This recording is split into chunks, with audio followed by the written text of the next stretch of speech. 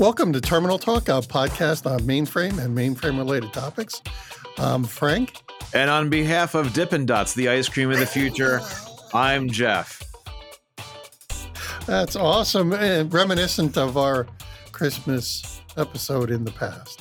Very nice. And with us today, we have Marianne Serra, who works in the IBM CIO office and has just finished a 2-year jaunt there, getting out of the Kyndryl Datacenters.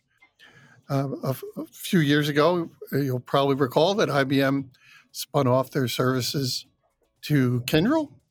And as such, IBM decided that they were going to take over work that was done by the former services arm, the now Kyndryl arm. And they said, hey, we got to get out of this stuff and we got to do it really, really quickly. We got to find a person who's going to drive that. And Marianne has driven that for the last 2 years. And it just about finished, right? I mean, when did you finally finish? So the actual operational deadline was November 3rd for the separation between the two companies. And this was an SEC-driven deadline as well, so super, super strict, which came with all sorts of benefits as well as challenges. But we actually finished a week later because we, for the data center exits themselves, we didn't have that same deadline. We could take a bit more time.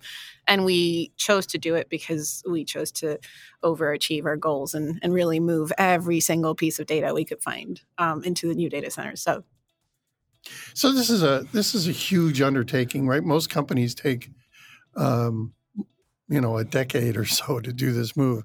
How did you do all of that in the time frame that you had?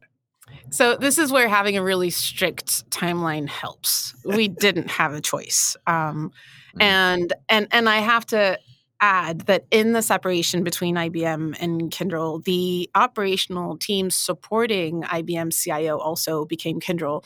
And there was a strategic decision made to insource the teams as well. And because there was a non-poaching agreement between the two companies, I wasn't able to hire the team that had the institutional knowledge. I had to hire a team from scratch, which was the other challenge that we had. And that made all of this particularly exciting. Is moving data centers in 2 years was extremely difficult. Creating a team from scratch was extremely difficult. Doing both in the same timeline, many of my friends and consulting friends said, yeah, no, that's not feasible. And we did interview a few people for said team that said, yeah, no, we're not even going to join the party. It seems impossible. But we did it. And I think having that very, very strict timeline that was not set by any leadership, but that was really set by things from the outside helped a lot because it was clearly non-negotiable. And hiring a team that was new to this for the purpose of this mission, even though, of course, the goal was also to keep them and to create the team that was going to be supporting CIO for the foreseeable future. Having that new team really helped because we were hiring people who were very aware of what the next 18 months to 24 months were going to be like. So we did hire many, many heroes, which the Z community happens to have plenty of, and people who are very competitive overachievers, who, when we described the mission, they were like, oh, this seems impossible, sign me up. And that we're not going to fail, simply not going to fail. And having a set timeline and that attitude really helps because we were able to get help from absolutely everyone in the community within all of IBM, of course, but even outside. Everyone weighed in, everyone helped us, everyone was super interested in the challenge. Even people who knew nothing about Z, but knew something about data centers, the storage team, of course, the whole community chipped in because everyone wanted to see this succeed, and we couldn't have done it without it. So help me understand the scope of this. How many systems, like how many pieces of equipment are we talking about? Where are we going from and to? And also, was this like a one-to-one I don't want to say lift and shift, but like, was the idea to get the destination exactly the same as the source, or was it, hey, let's take an opportunity to do something along the way? That is an excellent question for context, which I guess Frank and I chose to completely ignore because we're way too close to it. So thank you for that. Yep. Yes. So we had 23 data centers to start with, and those are the ones that had a Z presence. The footprint was larger. Yes, and this is IBM, and these were data centers that were created. I was picturing like a room somewhere. Okay, now this makes sense. No, yeah, 23 all over the world that we chose to consolidate into 4 data centers, 2 in the U.S. and 2 in Europe for business and regulatory reasons. And we had, so from a Z environment perspective, we had 577 LPARs that we counted when we started. And this does not include the, let's say, infrastructure LPARs, the coupling facilities and that type of LPAR. And we had well over 600 applications. So an absolutely huge footprint. Another metric that I like that really gives the size of this environment was 3.4 million MIPS. Which makes us, in the top 10 Z clients. And all of this, and a factor, an aspect of this that I think is really important is the amount of tech debt that we had, is that we didn't even have a clean inventory. But as we dug deeper and deeper, we also saw that the environment was, we were the cobbler's kids. I'm not going to blame the team that was handling this before us. This environment was managed like Z's grew on trees. And so there was absolutely no effort made to optimize it in any way.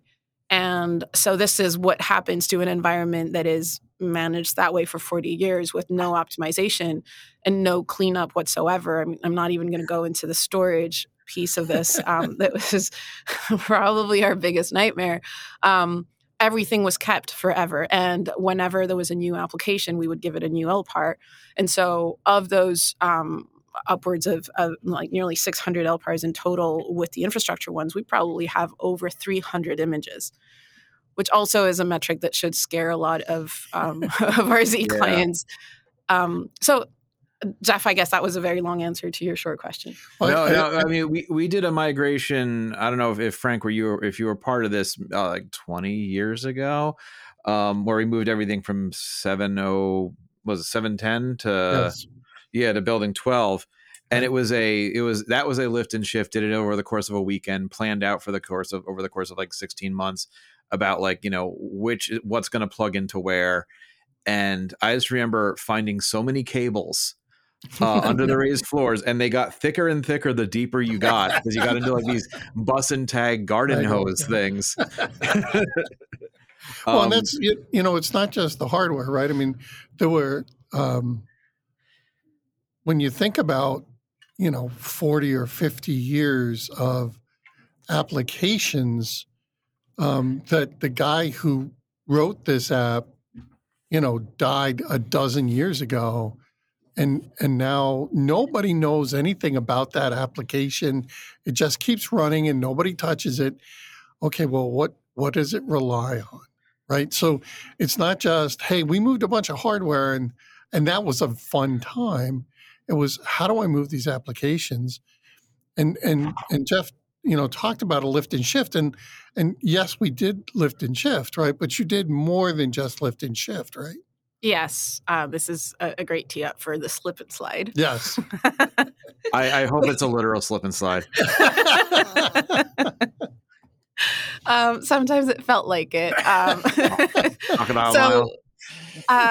We actually had to hedge our bets. Like when we looked at everything that we needed to move and where we were moving it to and the state it was in, I think one of our big things was, okay, what do we do about all of this? So, of course, we accelerate sunsets for some of these things. Like we clean up as much as we can. But keep in mind that we lost all of the institutional knowledge and we had to be safe. Our environment, just like with clients, runs all of the financially significant applications. A lot of regulatory data is on it.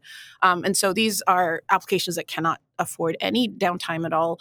And so we had to somewhat be careful about what we were sunsetting and shutting down. So that was one avenue. The other one was lift and shift, which we define as really moving the LPARs. which again, many times for us was one application, one LPAR. So that was slow. But it was really taking that LPAR as a whole, as a box, and moving the box into the new environment. And we can talk more about that. We were extremely successful. We never had a rollback. I think we had 48 waves of that, some of which were weekday cutovers and stuff. So I'm really, really proud of the team on that side. And then slip and slide, equally proud of that too, was creating a brand new environment, a new platform from scratch.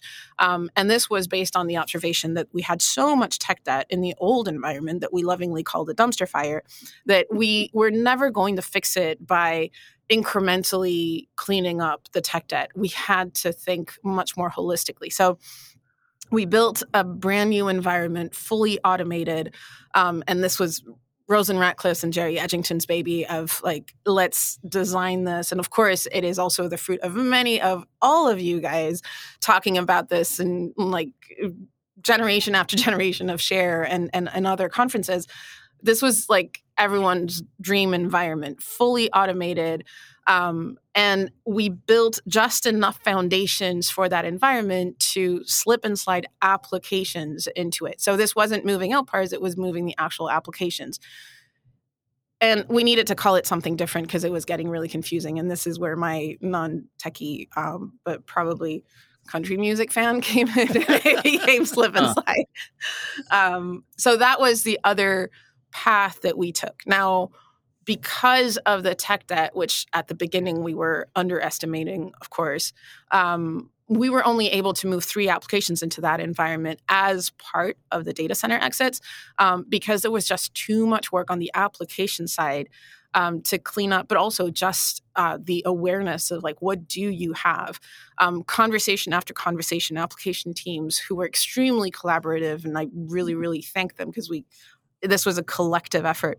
But even they were discovering things on their applications day after day, like components that they didn't know they had, compilers that hadn't been touched since the 60s. So we were only able to move 3 applications, but this is the next phase of our transformation, is moving every single application into this new environment. Because that is really what's going to drive, now that we've driven the kind of SEC must-do piece of the work, now we're going to drive the actual benefits and savings, cost savings in a new environment that will take practically zero maintenance. I shouldn't say that. It's still going to take but way less. Right. I mean, I wonder if you could just spend a couple of minutes. There's something that underpins a lot of what you were talking about that you kind of speak over, and that is discovery, right? You're in a environment where nobody, and let me say that again, nobody knew what you had. Even the people that were running it knew the pieces that were working, but nobody understood all the user exits, How do you deal with an environment where there are so many unknowns? I trust other people. And this is actually, I was wondering how long it would take us for me to have an opportunity to give credit to Kevin Miner and Mike Kuster, who have been guests on this show. And folks like Kevin and Mike and the overall Z community, especially within IBM, jumped in to help us and gave us every tool, every piece of code that we could pull together to do the automated discovery. Now, again, as a non-techie, what I observed is that the automated discovery has its limits, especially when you're really starting from scratch and you don't really know where to look and what to look for. And we didn't even have the right assumptions. We thought the user mods would be easy to find. We thought the SMPE data would be easy to find. Turns out none of that was true, and we're still working on that. And we all assumed some level of standardization, but it turns out, like, again, 300 images. We did not assume that. We know that most of our clients run on 2, 3, 4 images tops. We thought maybe 15, but not 300. And so the discovery, like, as anyone can imagine, you can only automate standards. If you don't have a standard, or if you have a standard of 300, you have to automate 300 times for that to be efficient. And we did not have time to do that. So there was, we did rely on every human being able to help us, and also trial and error. But it was absolute hell. And this was one of the big lessons learned early on, for any client that wants to attempt this. And just generally, like, not even if clients intend to move, but get your inventory right, get it under control, get your SMPE data under control, make sure you have everything, get your source code, make sure you know where it is. Our source code for some of our applications was way back in the back of the VTSs, because there were rules applied based on how long it has been since you last touched the piece of code. And some of these, we have code running on our environment that was also used for the lunar missions. Now, I find that super cool, but it also means it hasn't been touched in quite some time. And some of that is in LPARs that are not flagged as quote unquote important. And the data is lying, again, not flagged as important at the back of the VTS, which was also physical tapes. And Frank's looking at me like, my bingo grid. Like, we got discovery out of the way, we got VTS out of the way. Those are all my triggers. But yeah, so discovery is still ongoing, I would say. And this is where the lift and shift team really created magic, because being able to move all of this without ever really knowing what was in it. Imagine if you're moving from one house to another and you're just moving boxes. You have no idea what's in the box. You don't know if it's, a crystal vase full of water that might break and drip. You don't know what it is, but you're just going to move it and you're going to plug it into the destination and just make it work. And I think that's the resiliency of Z, is that it really takes a lot to break it. And so we were able to pull it off. I wonder if you can talk a little bit about, because you've mentioned along the way that you needed the entire community to help you. Can you describe what it's like to manage an environment like this, right? Because you're literally standing in the middle of chaos, right? Because every time you turn around, because there's so much technical debt, every time you turn around, there's another fire. I mean, how did you manage the teams in that space? Again, trust. And I think the commitment to not failing was absolutely huge. And those are like human things, not technical skills.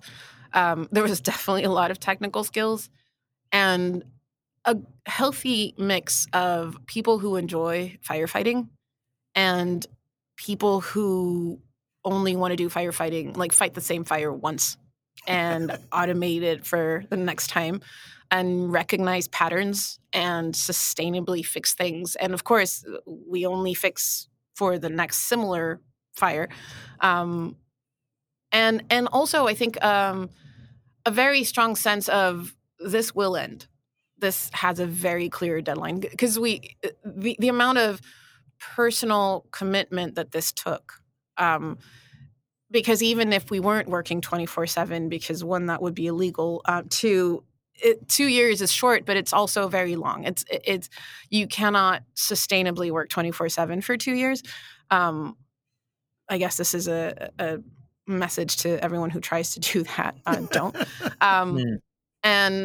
And so we had to be very mindful of each other, and monitor each other's like burnout.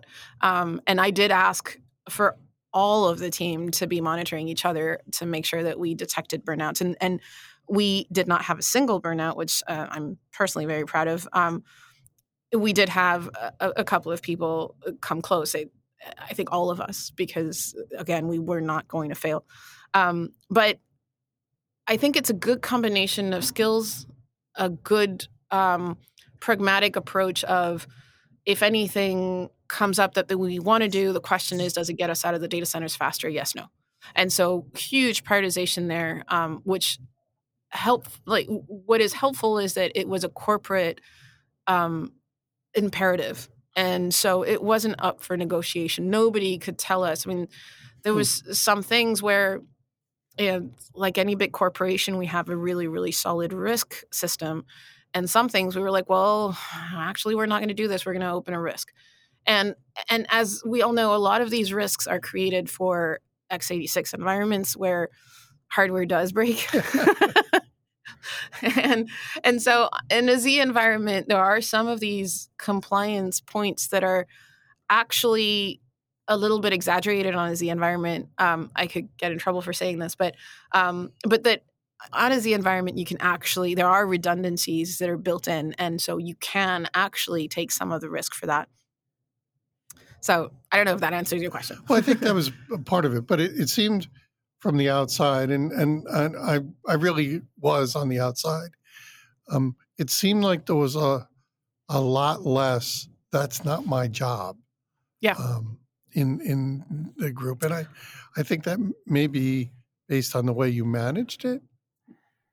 I see where you're going with this. I think, so interestingly enough, I think there was a healthy, that's not my job. So within our team, and anything that was on the Z environment was absolutely our job. But there were some things in the way the separation was written, like the text that was written, that landed in very much that's not our job. Like that is other teams will need to fix this. And we have in our inventory, and we had a plan with everything that needed to move. And we had one of our categories was how it was going to move. So that's where you had lift and shift, slip and slide, sunset. One of the categories was knock-nom, which stands for not our circus, not our monkeys. Okay. Those were things that are, well, just not us to fix. But I think where the really important part is that when we deemed it knock-nom, we absolutely made sure the team whose monkeys it was aware of it, that there was a clear handshake, that they absolutely said, yes, we've got this. So we didn't drop any balls. We did, however, pass balls and say, this is yours. Like, this is not ours. Like, announcement to the world, we're not going to do this. And we did that very early on to make sure that the boundaries were well defined. Because again, everyone's team was brand new and boundaries were easy to miss. And so we over communicated on every aspect of this to make sure that whatever we were not doing, another team was doing. Well, when talking about like making sure that everything is covered the best you possibly, it's very common for feature creep to kind of come in when designing software or anything really. At what point was the plan like solidified, hands off? No, we don't want any more helpful input about what we could do. Like, did that ever completely get locked down, or was it always up for negotiation? I actually don't know. I think in some areas, it is still ongoing because there are things that, for example, that were not part of the data center exits for any team. And so those we kind of tiptoed around and we're like, okay, that's a 2024 headache. It went pretty smoothly. I think there's definitely in the, sorry, I'm hesitating because there is one area where there was definitely movement. It was so not so much on the data center exit piece, but the other mountain, which was creating the team from scratch, where initially all of us kind of followed the default approach, which was we're going to mirror the exiting team's structure, just to make sure that we had all of the data, the knowledge transfer, et cetera. And I think there were a few things that really, really didn't make sense. And so we did have a bit of movement there where, for example, my team initially did not have Z middleware, did not have Z automation, and did not have ZVM. And yet those were clearly going to be the same sort of skills that required synergies. And so we were going to staff and train much faster if we put all of those under one same team. And so we did consolidate and we did shift teams around. And that was helpful. And that's how I also got IBMI, which I know we're not supposed to talk about IBMI here, but I am so proud that I also have IBMI in my team. I love that platform. Also, it does run the software that actually manufactures Z, so it is relevant. I was going to say, that's kind of its wheelhouse, like it industrial. Is. But I just want to circle back to this because I want the listeners to understand the fact that not only were you dealing with a data center move, you were dealing with some very strong technical personalities who had a definite agenda on where they wanted to move things. How did you manage? I mean, because talk about scope creep, right? You get a bunch of technical executives in a room, and they want it done their way. First of all, I love the people that you mentioned without mentioning, which helps. And second, I would say our areas of specialty do not overlap. And so I generally don't have an opinion about going one way or another. And so my role was more about two things. One, being the person who asks every time there's a new idea, does it get us out of the data centers faster? So does it get us to X goal faster? And fortunately, the experts we were working with were also deeply mission driven, and they tend to forget because we're all passionate about what we do. And so you get excited and you tend to forget, and you're like creating this beautiful, wonderful thing. And I love that they accepted that question. And sometimes they're like, oh, no, yeah, you're right. This is a 2024 thing. And so that was very, very easy because like my role was easy. All I had to remember was what we were trying to do and then bring it up often enough. And I think the other thing was keeping a yes and attitude of improv. Ooh, exactly. Ooh, yes. Well, it is about like, and slip and slide. Yeah, great. Slip and slide. But it is the most unknown way it's the most unknown path to get ourselves out of a data center. And building that fully automated res build and the whole environment had not been attempted yet to the scale. And sure, we had some pieces of it, but we didn't have the whole thing. So there were a lot of unknowns there. Lift and shift, absolutely a known entity. And we had already a solid team that had started working on it. And so it wasn't going to be a conversation about slip and slide or lift and shift. It was going to be lift and shift and slip and slide. And reaching that compromise every time and attempting things and failing fast. So attempting it on a small piece and ensuring that we fail fast, pivot fast, learn fast, and that we keep that attitude where no blame, no shame, your idea, we took it, we tried it, we played with it.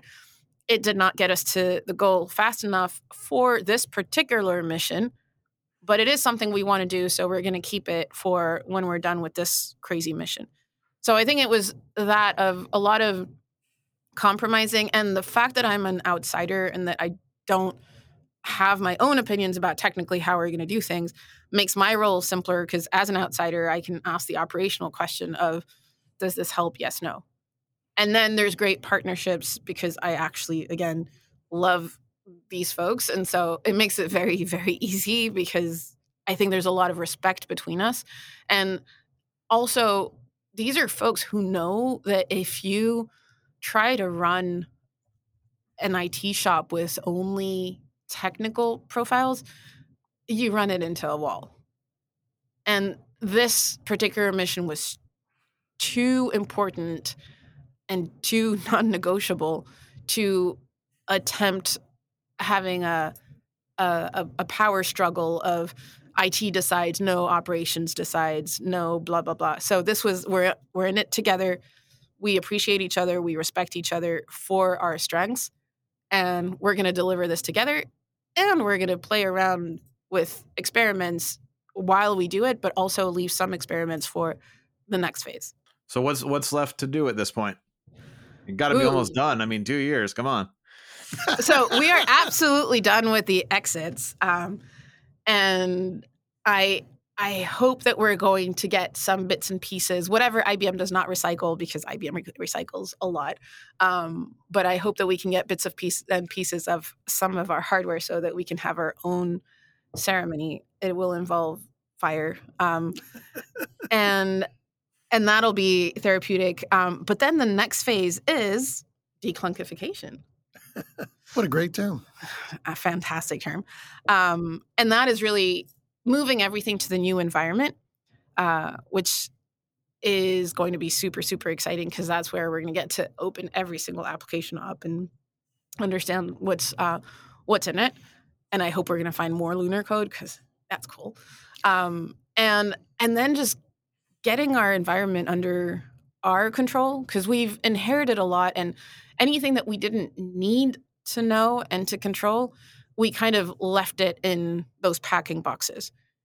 And now we're going to have to open up all the packing boxes and declunkify. So we're going to hopefully be able to throw things out. And by that, I mean mostly standardizing.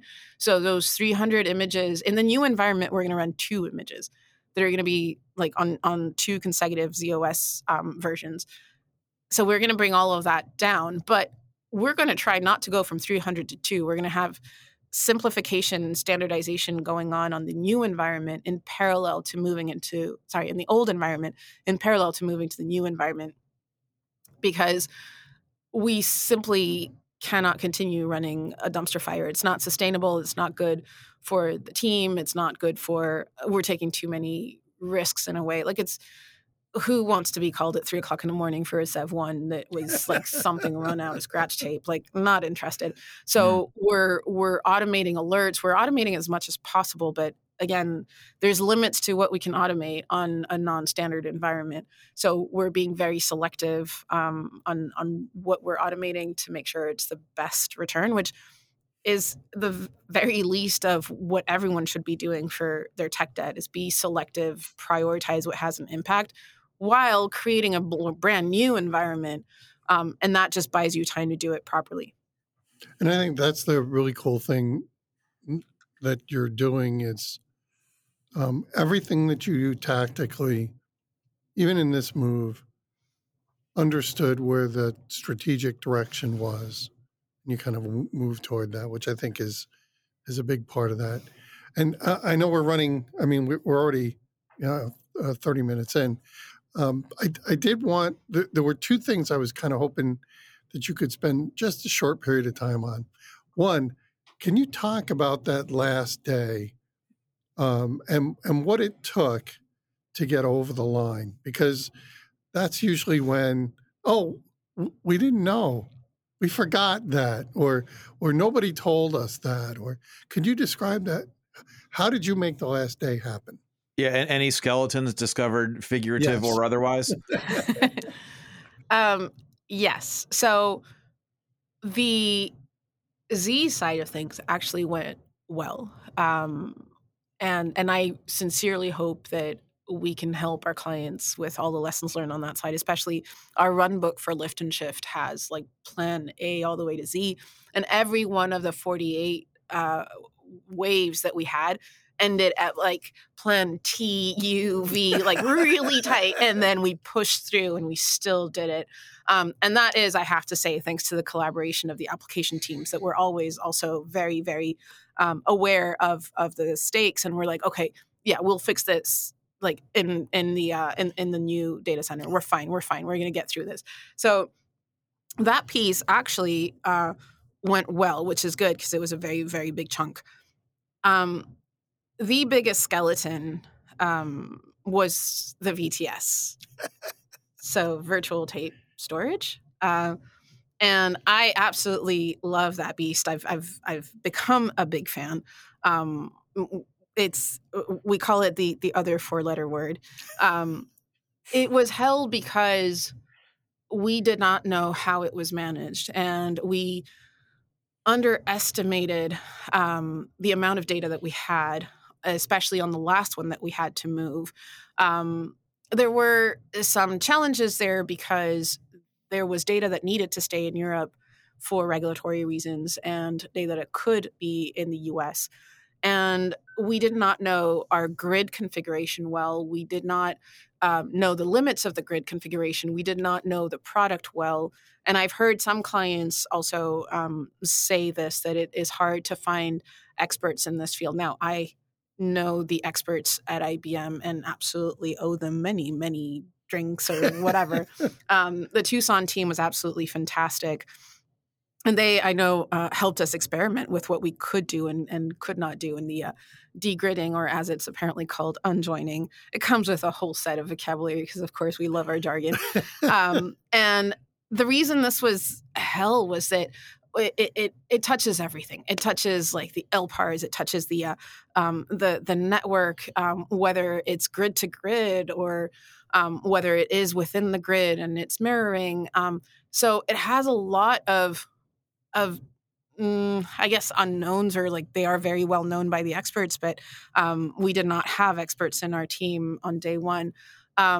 So we had to call in a lot of the community. And then on the last day, the network team was, of course, dismantling. The hardware team was also dismantling. And somebody dismantled something when we still had 5 terabytes of data that we had to move. That was not fun. And so that was the last day of, what do we do about this? And there was some production data in there. And this is where I mentioned earlier that we like overachieving, is that we had taken, as part of the de-risking, I had proposed early on that we move only production data.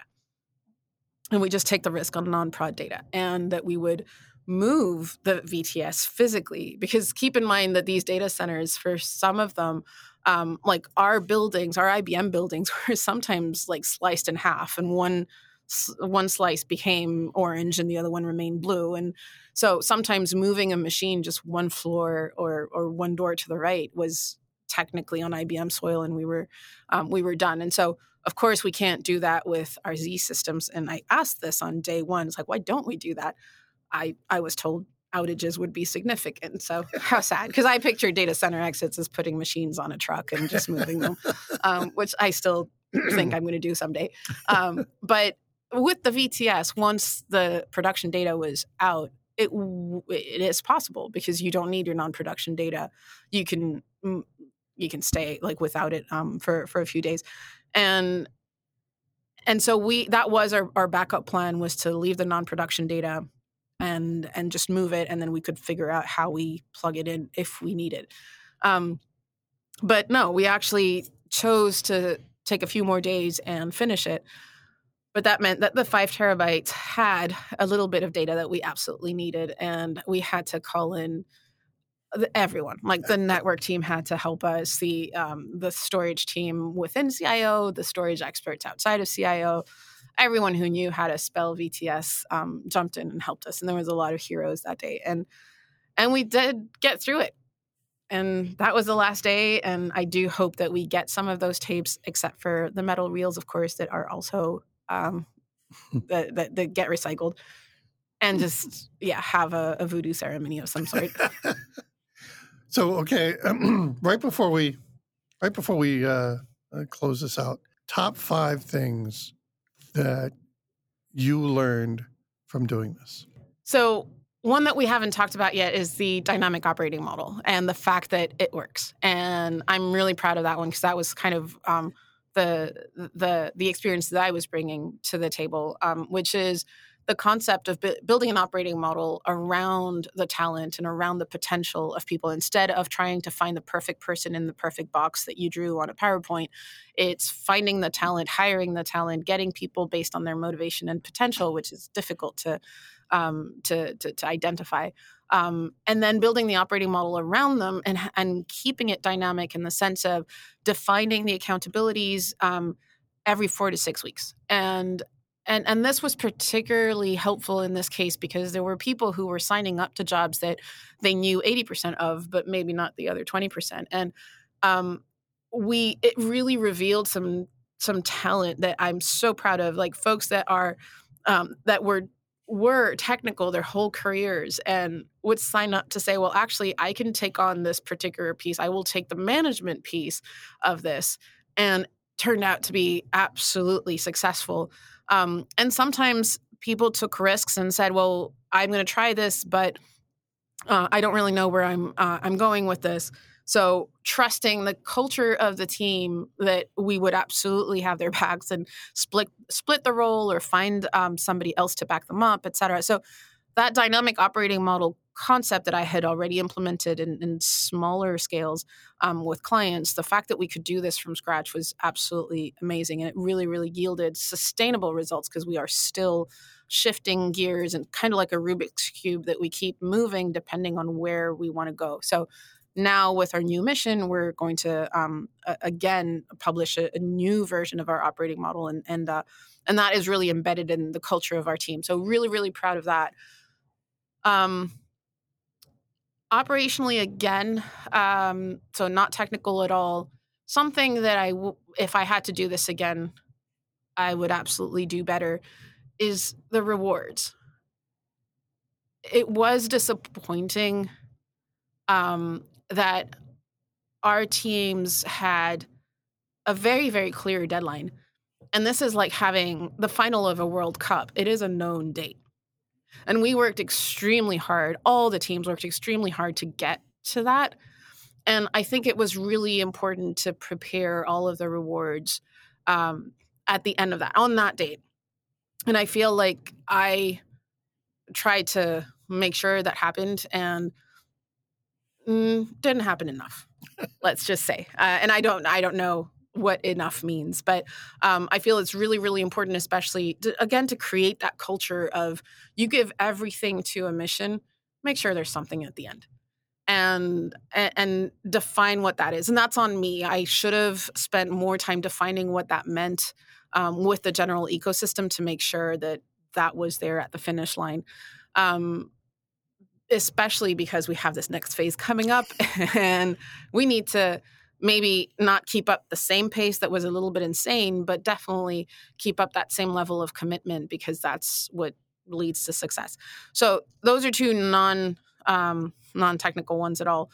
On the other part, especially the data center exits, like definitely the inventory, like that inventory needs to be clean. And it honestly needs to be clean for anyone who wants to attempt any transformation, not only data center exits, but also any type of modernization, even like a merger, anything. Inventory for sure. Definitely partnering with everyone around. So, and I talk to clients about this a lot, is don't try to do this by yourself. Like, use IBM, use the Z community overall, not only within IBM, we also have a lot of partners that have really strong skills. And this is like early on, create a partnering format, contract, whatever, that is a bucket of hours. Because in the excitement and in the trenches, that is not when you start thinking of the hourly rate of this service. Right. Like, you don't want to do that. So definitely taking into account that you're going to need help and putting that in place early on, so that the teams are not don't have to slow down for admin reasons, which everybody hates. So I'm at 3. Yep. Keep an open mind and keep moving forward, fail fast, create that culture of failing fast and no blame, no shame, because the best idea might be lying with the intern who studied art history and that is just interested in this. I wonder who that is. It was me a while ago. But yeah, so really making sure that everyone is comfortable giving proposing ideas, and that was very, very critical. And then also have something exciting for the next phase. I think it was really, really important for all of us to see the new environment being built. And we didn't have time to talk about this, but of course it's Python. The automation is fully on Python, and we intend to build these building blocks, the automation building blocks, to share with our clients. And so the excitement of doing something that is new, doing it holistically, not as a small experiment, but as the entire new environment, and that it's going to be setting a new standard in the industry. Having that at the end of the journey was critical for all of us to stay motivated and kind of above water. Because I think when you work on such a difficult mission for 2 years, and every time you close your eyes, it's slowly going away, but I would see a VTS in front of me every time I close my eyes. So that, like, the depression that comes when you're done with that is really hard. And so having something else to be excited about coming out of that was really critical. I think that's 5. Yep. Oh, you made it. Could have kept it shorter, but no, it was great. You have anything else, Jeff? No. This has been really interesting, and it sounds like a lot to be learned. Yeah, maybe we may have to have her back. I don't know. We'll have to see. Well, we definitely want to share. I am also a big fan of fighting one fight once and then making sure nobody has to again. And so we really want to share this with our clients, with all of the teams. We started already sharing it a lot within IBM, because there are some things that are really basic. And that, you tell folks in theory, oh, make sure your inventory is clean. It's like telling a kid to clean up their room. It's like, yeah, sure. Yeah, I get to it. Conceptually, I understand it. But when you can share the battle scars and say, no, this is what happened, I think we've built a lot of credibility. This team has proven to be the fastest and the most efficient at doing what we do. And as client zero, I think that's the operational part of it as much as the technical part of it is really important to share, because I don't want any of our clients going through this. It was fun. I mean, we kept it fun because I have the best team in the world, but maybe we can find other ways of having fun. I don't know. Oh, and so, yeah, we'll have to have, I think it's really important to understand that Marianne is ready for you to call her and ask her about this. But in the meantime, old man Charlie, run us out. You've been listening to Terminal Talk with Frank and Jeff. For questions or comments, or if you have a topic you'd like to see covered on a future episode, direct all correspondence to contact@terminaltalk.net. That's contact@terminaltalk.net. Until the next time, I'm Charlie Lawrence, signing off.